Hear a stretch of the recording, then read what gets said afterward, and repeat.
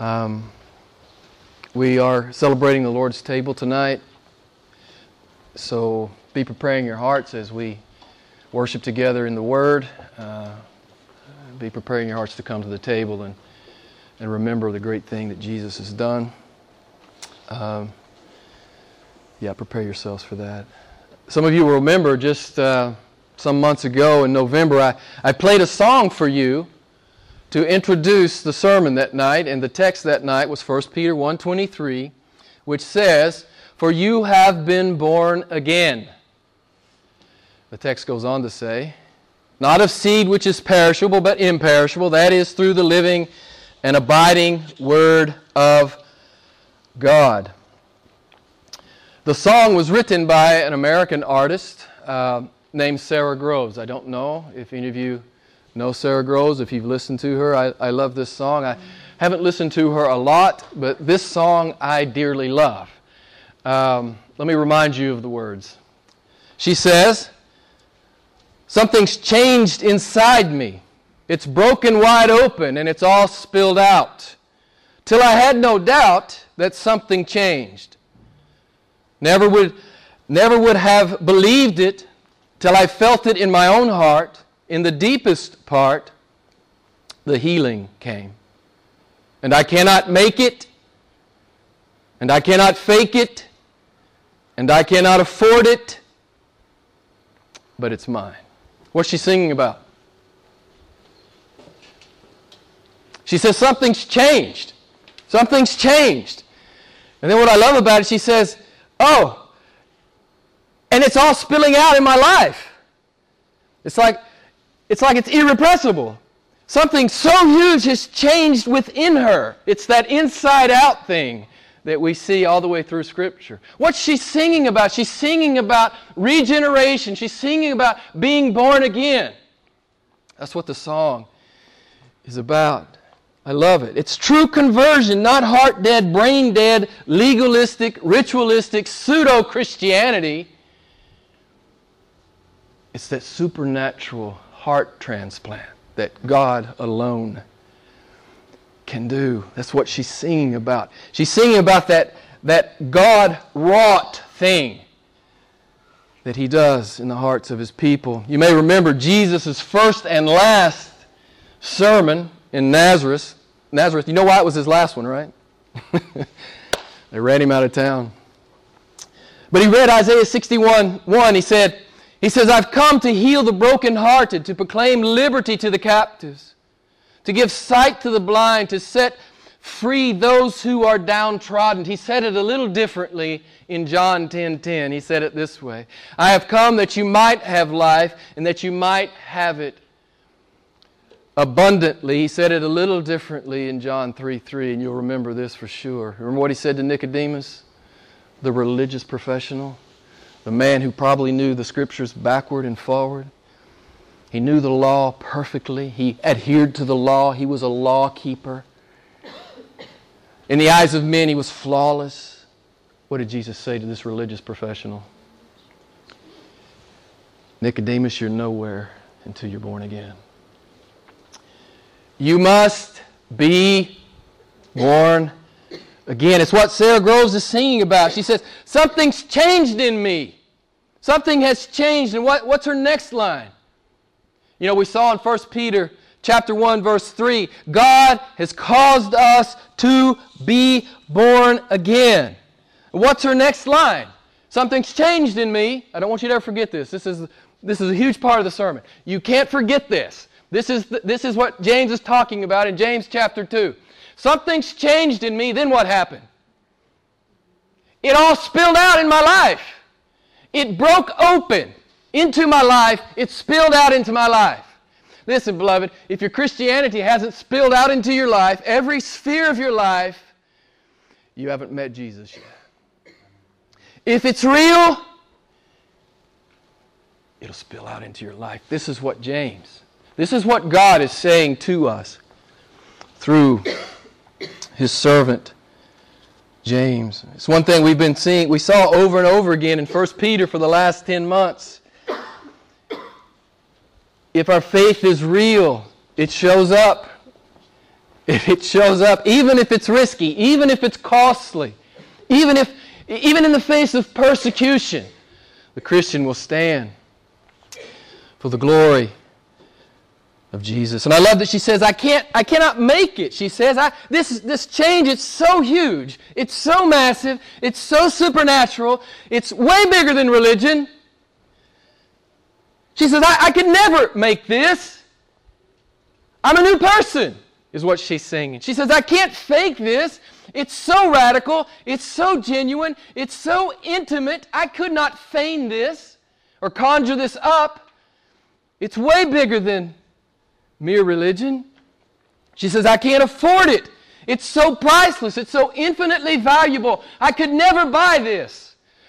I could not bargain with anyone for this kind of change. I love that she says it this way, but she says it's mine. So tell me, why is it hers? And if you're a Christian tonight, why is it yours? Pardon me? It was paid for by God.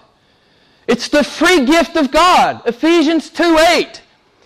Beloved, if you have faith tonight, it's not because you were smart enough to figure it out. You didn't reason it out. It wasn't some logical equation that you engaged in. If you have faith tonight, the Bible says it's because God gave it to you. Ephesians 2:8, it's the gift of God. You know, I say it so often, a billion eternities will not be long enough to praise God for the truth of the text I just read to you from 1 Peter. God caused us to be born again. He did it. It's an awesome and breathtaking thing.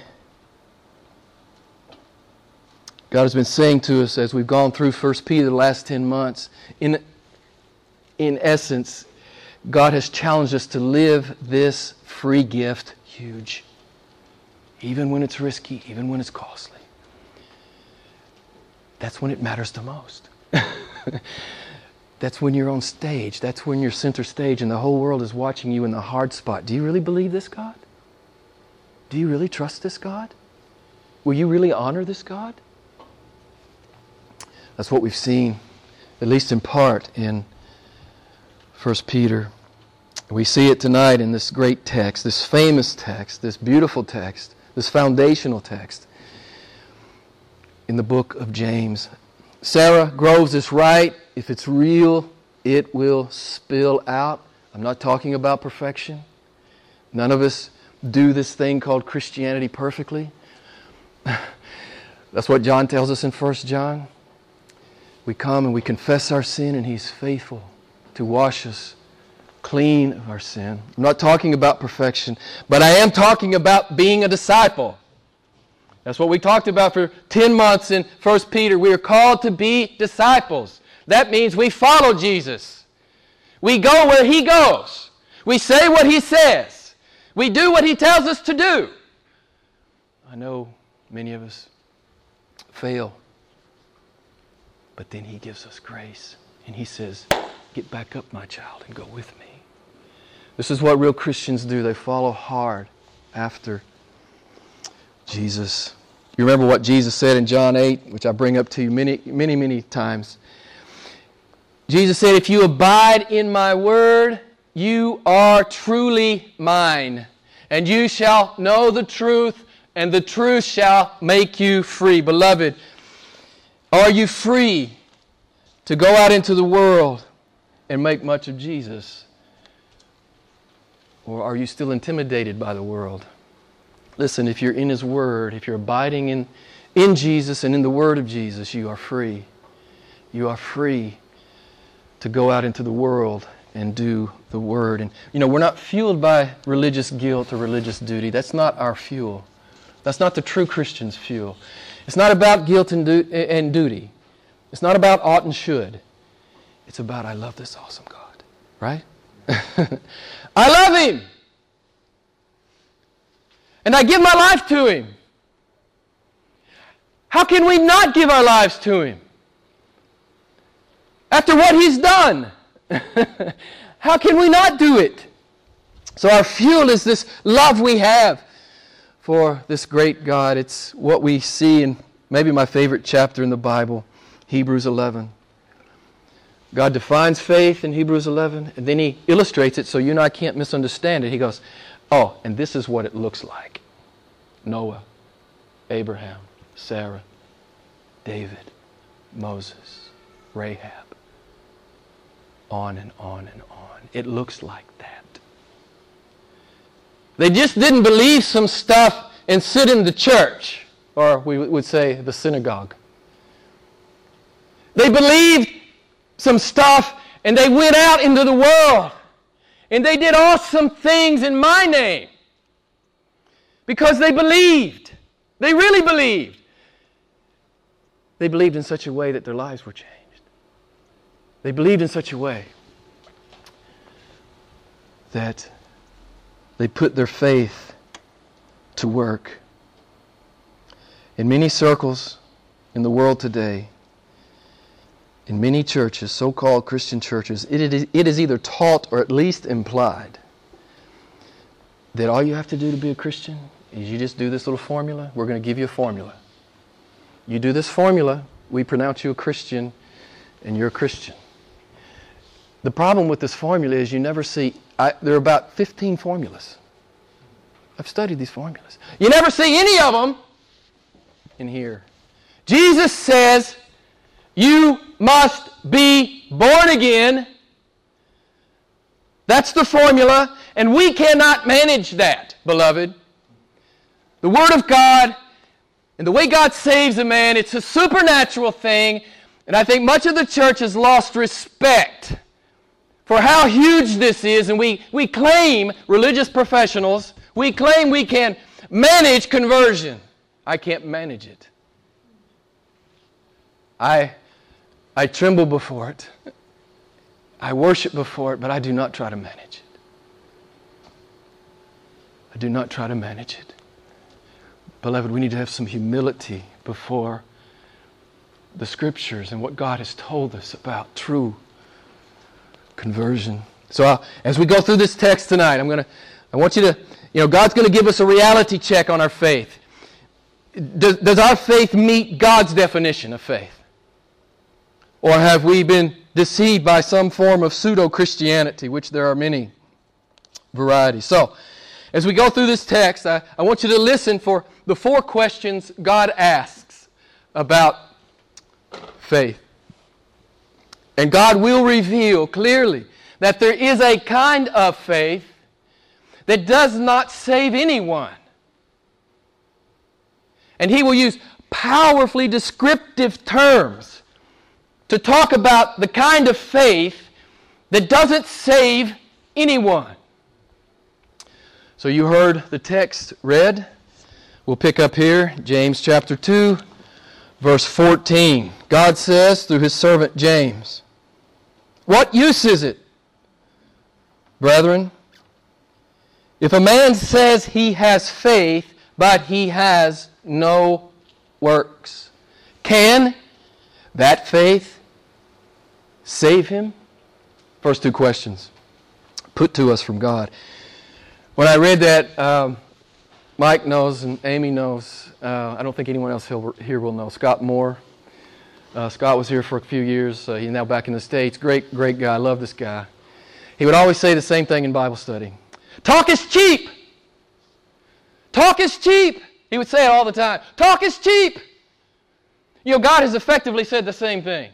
If you look over in James chapter 1, verse 22, actually he's saying it right here in James chapter 2. Over in James chapter 1, verse 22, he's talking about people that hear and never do anything. Remember what God says about people that hear and never do anything? James 1:22. What does He say? They're deceived. They're deluded. God's talking here about people who hear and maybe talk but never do anything, which we'll see in the coming verses.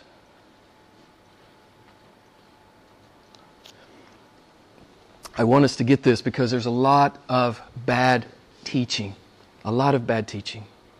So I want us to get this. In verse 14, God is echoing the sentiment that those who merely talk their faith, God says, "What good is that? Those who merely hear and don't do, God says they're deluded. Those who simply talk their faith and never do the Word, God says, what use is it? Can that kind of faith save a man? I like how the Message paraphrases verse 14. Listen to what it says. Eugene Peterson says it like this. Friends, do you think you'll get anywhere if you learn all the right words but you never do anything? Does merely talking about faith indicate that a person really has it? Beloved, God is saying if you never put legs to what you say you believe, well, we're going to see it in the text. Verse 17. God says that's a dead faith. He says it's a dead faith. Verse 20, He says it's a useless faith. That's what the Word of God says to us. Verse 15 through 17, if a brother or sister is without clothing and in need of daily food, this is the illustration, and one of you says to them, go in peace, be warmed and be filled, and yet you do not give them what is necessary for their body, what use is that, God says? What use is it? Even so, faith, if it has no works, it is dead, being by itself. This is the third question. What use is a faith that only hears or only talks? God says, what use is it? What use is it?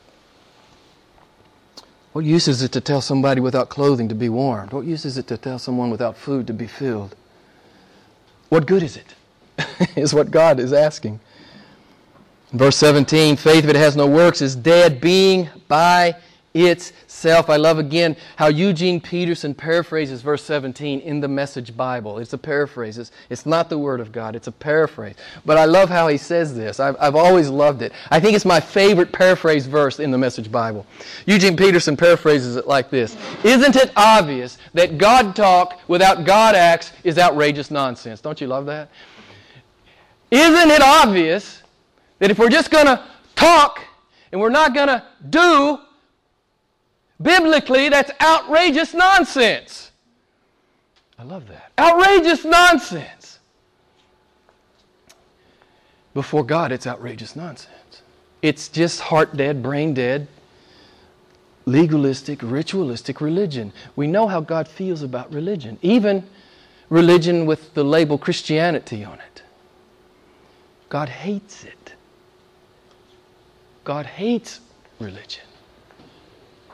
Religion is always a substitute for the relationship that God has called us into. I remember back in 2008 we spent 6 months in the book of 1 John. You guys know 1 John is the book of assurance. If you want to know if you're a Christian, go read 1 John. If you look like 1 John, you're a Christian. But you remember what John said. He said essentially the same thing James is saying. It spills out. It spills out as you love the brethren, as you serve the body, as you share the gospel in the world. The change, it spills out. It's what Sarah has been singing about. God says faith without works is dead. Now you know what dead means, right? What does it mean? It means dead. Have you ever seen a dead thing accomplish anything? Dead things do nothing. They lay there, they're dead. The best thing you can do is just bury it. It's never going to do anything. And God says, verse 17, if you just have faith that hears and faith that talks, He says, what good is that? That's dead. That's a dead faith. This is the Word of God. Dead faith does nothing But a faith that does nothing, it reveals everything. It reveals a faith that does not save. It reveals that you're involved in some kind of fraud, some kind of religious fraud. You know, you can fool me and I can fool you, but nobody fools God. Beloved, He sees our heart. He knows if we love Him or not. Do you notice this little phrase here at the end of verse 17? He says it's a dead kind of faith. It's by itself. It's by itself. And I want to make this qualification. Of course we're not saved by works. That's not the point here. We are Bible believers. How are we saved? By grace alone, through faith alone, in Christ alone. Don't ever forget that. That's what the Protestant Reformation was all about.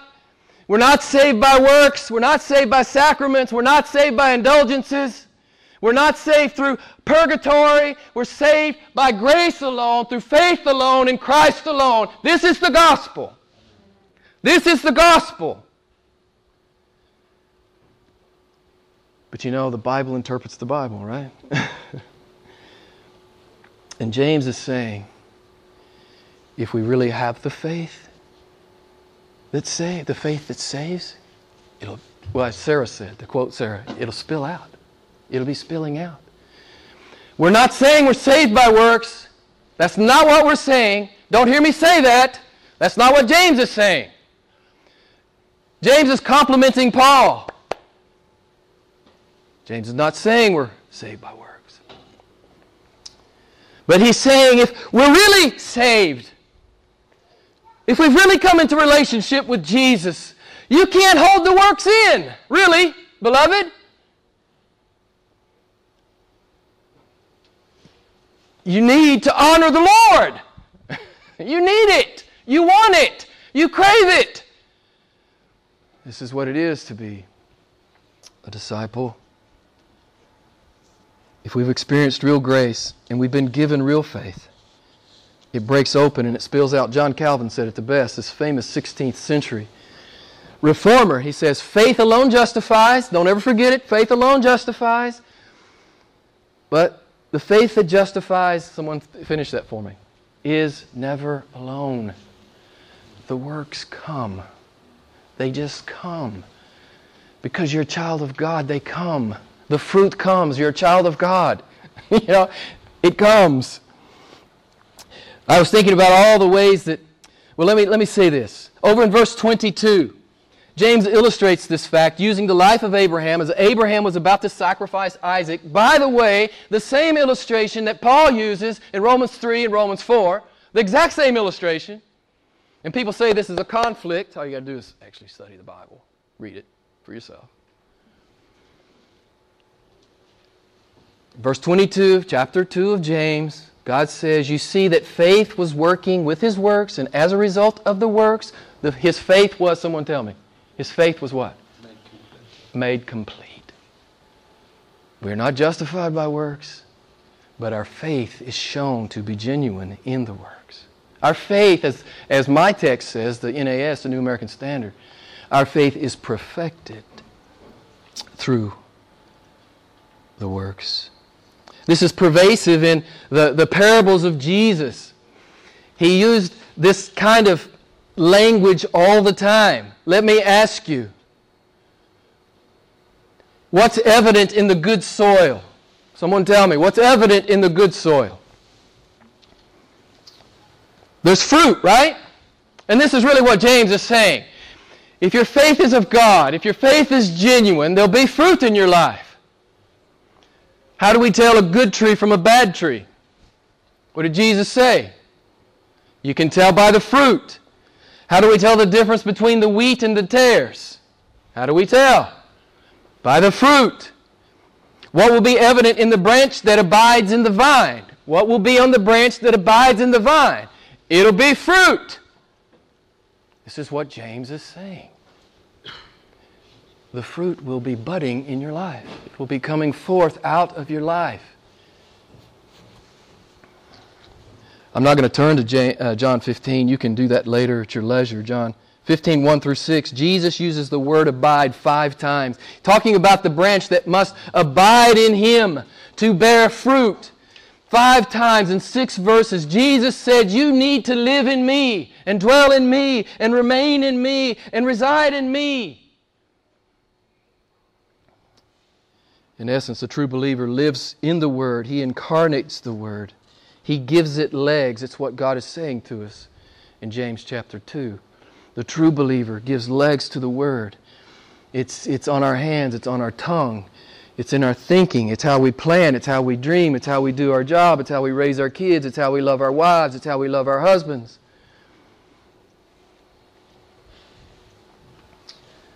Verse 18. But someone may well say, you have faith and I have works. Show me your faith without the works, and I will show you my faith by my works.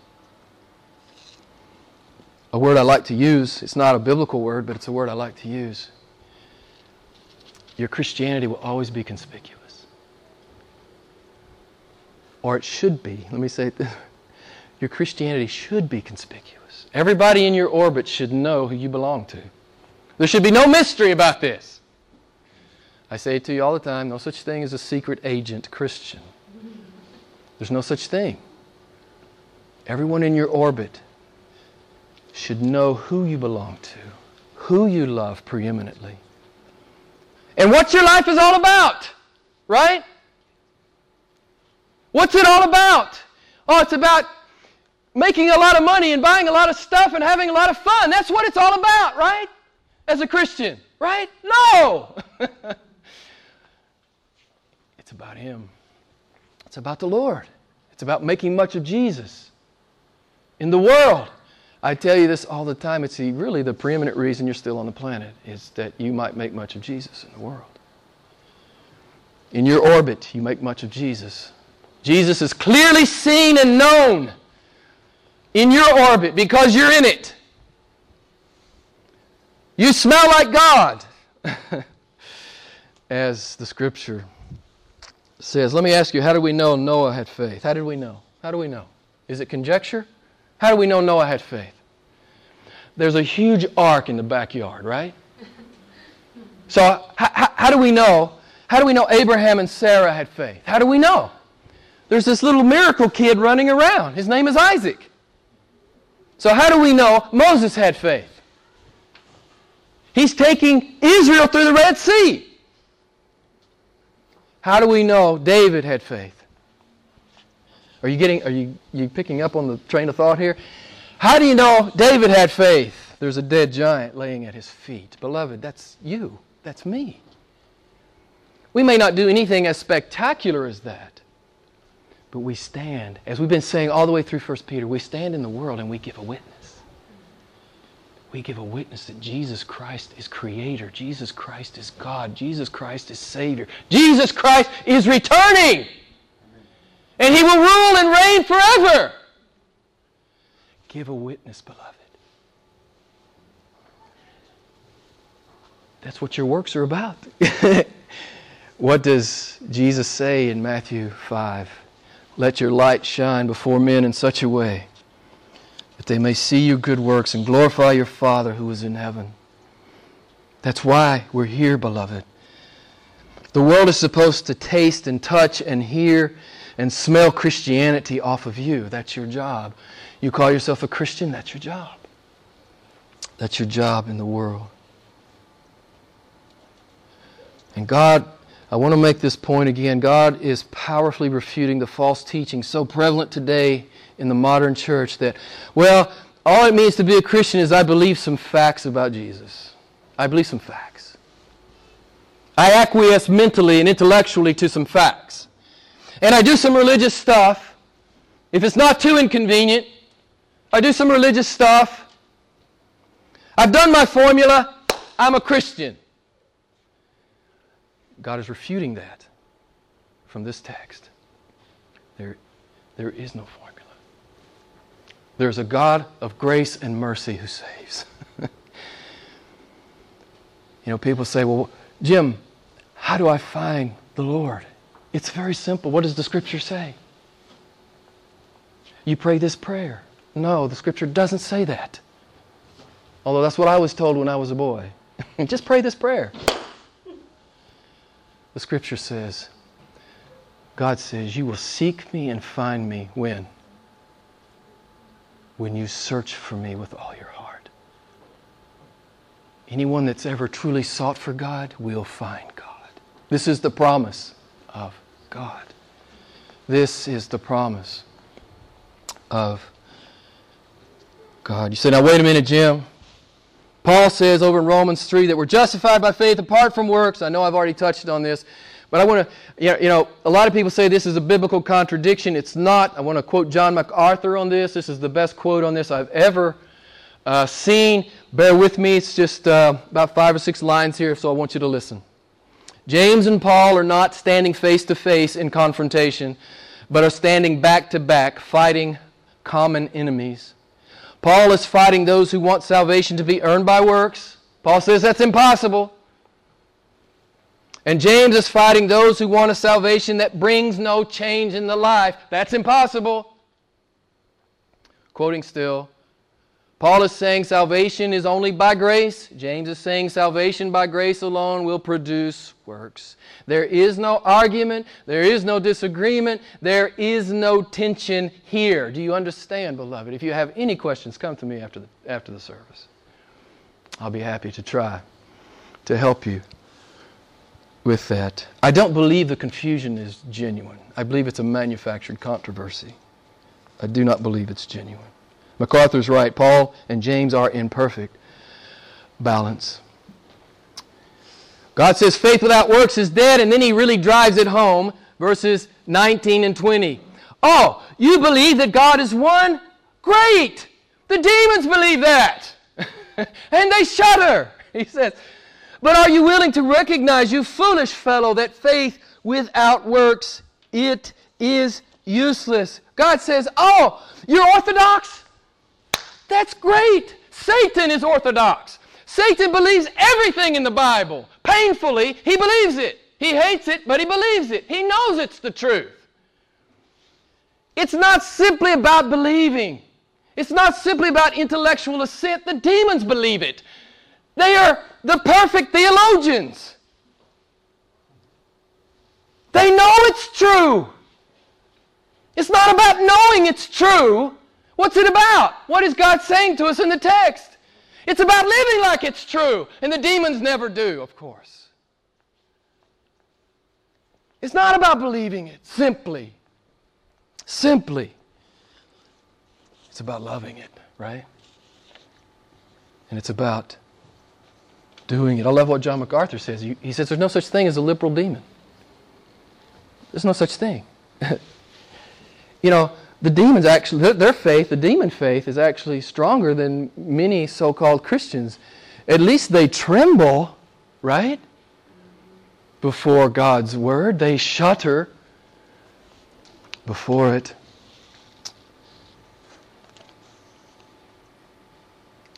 They don't believe in some dispassionate way, or some lukewarm way, or some lethargic way, or some unconcerned way. They tremble. So God drives this point home graphically, doesn't he? He's effectively saying that dead human faith, it's even inferior to demon faith. And here's the fourth question. You saw it there in verse 20. Are you willing to recognize that faith without works is useless? He says, you foolish fellow. The implication is, of course, if we believe we can have faith and not have works, God is calling us a fool. God is saying that we are foolish. We are vain in our thinking. We are senseless. God is as clear as He can be. There is no ambiguity here. God says faith without works is dead, and He likens it to the kind of faith that Satan and his minions exhibit or display. God is overwhelmingly clear here. The one who hears without doing is deluding himself. The one who merely talks about faith and never does anything about it, God says that faith is dead and that faith is useless. God has given us three kinds of faith here that do not save.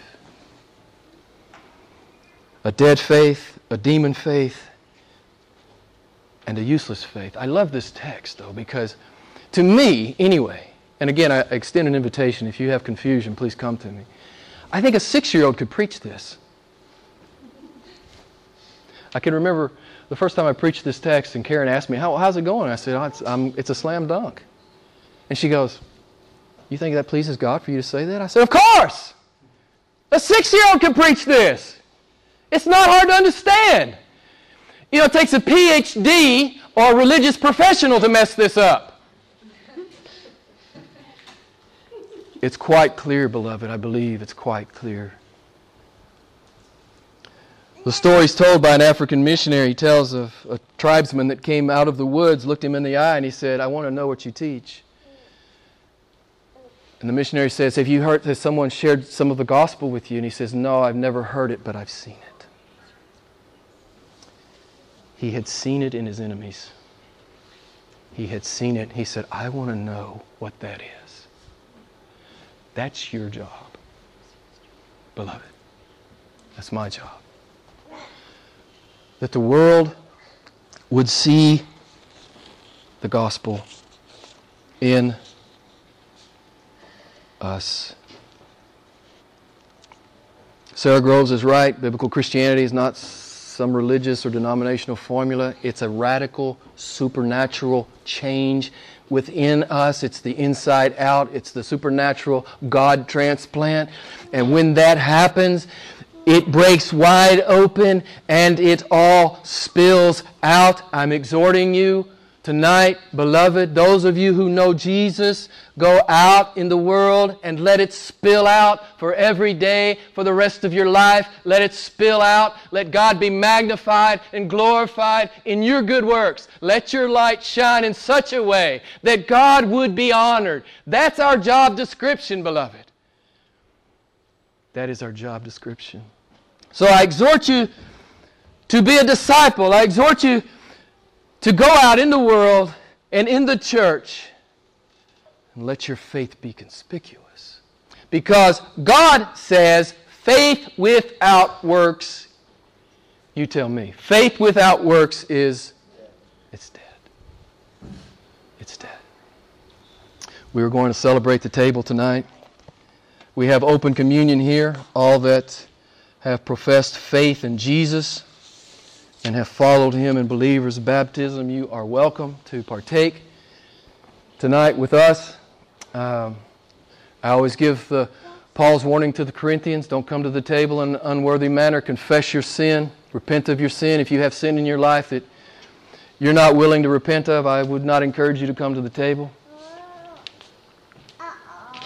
But if you want to come in repentance, celebrating what Jesus, not only what He's done, but who He is and how He's loved us and the inheritance that He's purchased for us. I want you to take a few minutes. What we do here, Josh will play a song, be about 4 or 5 minutes long. I want you to prepare your heart to come and truly worship and encounter God through this ordinance. So you prepare your heart while the music plays. During that time, as the music plays, come up and take the cup, take the bread, go back to your seat. After the music ends, I'll stand, I'll read a text, and then we'll partake at that time. So prepare your hearts as we celebrate what this awesome God and Savior has done in our behalf.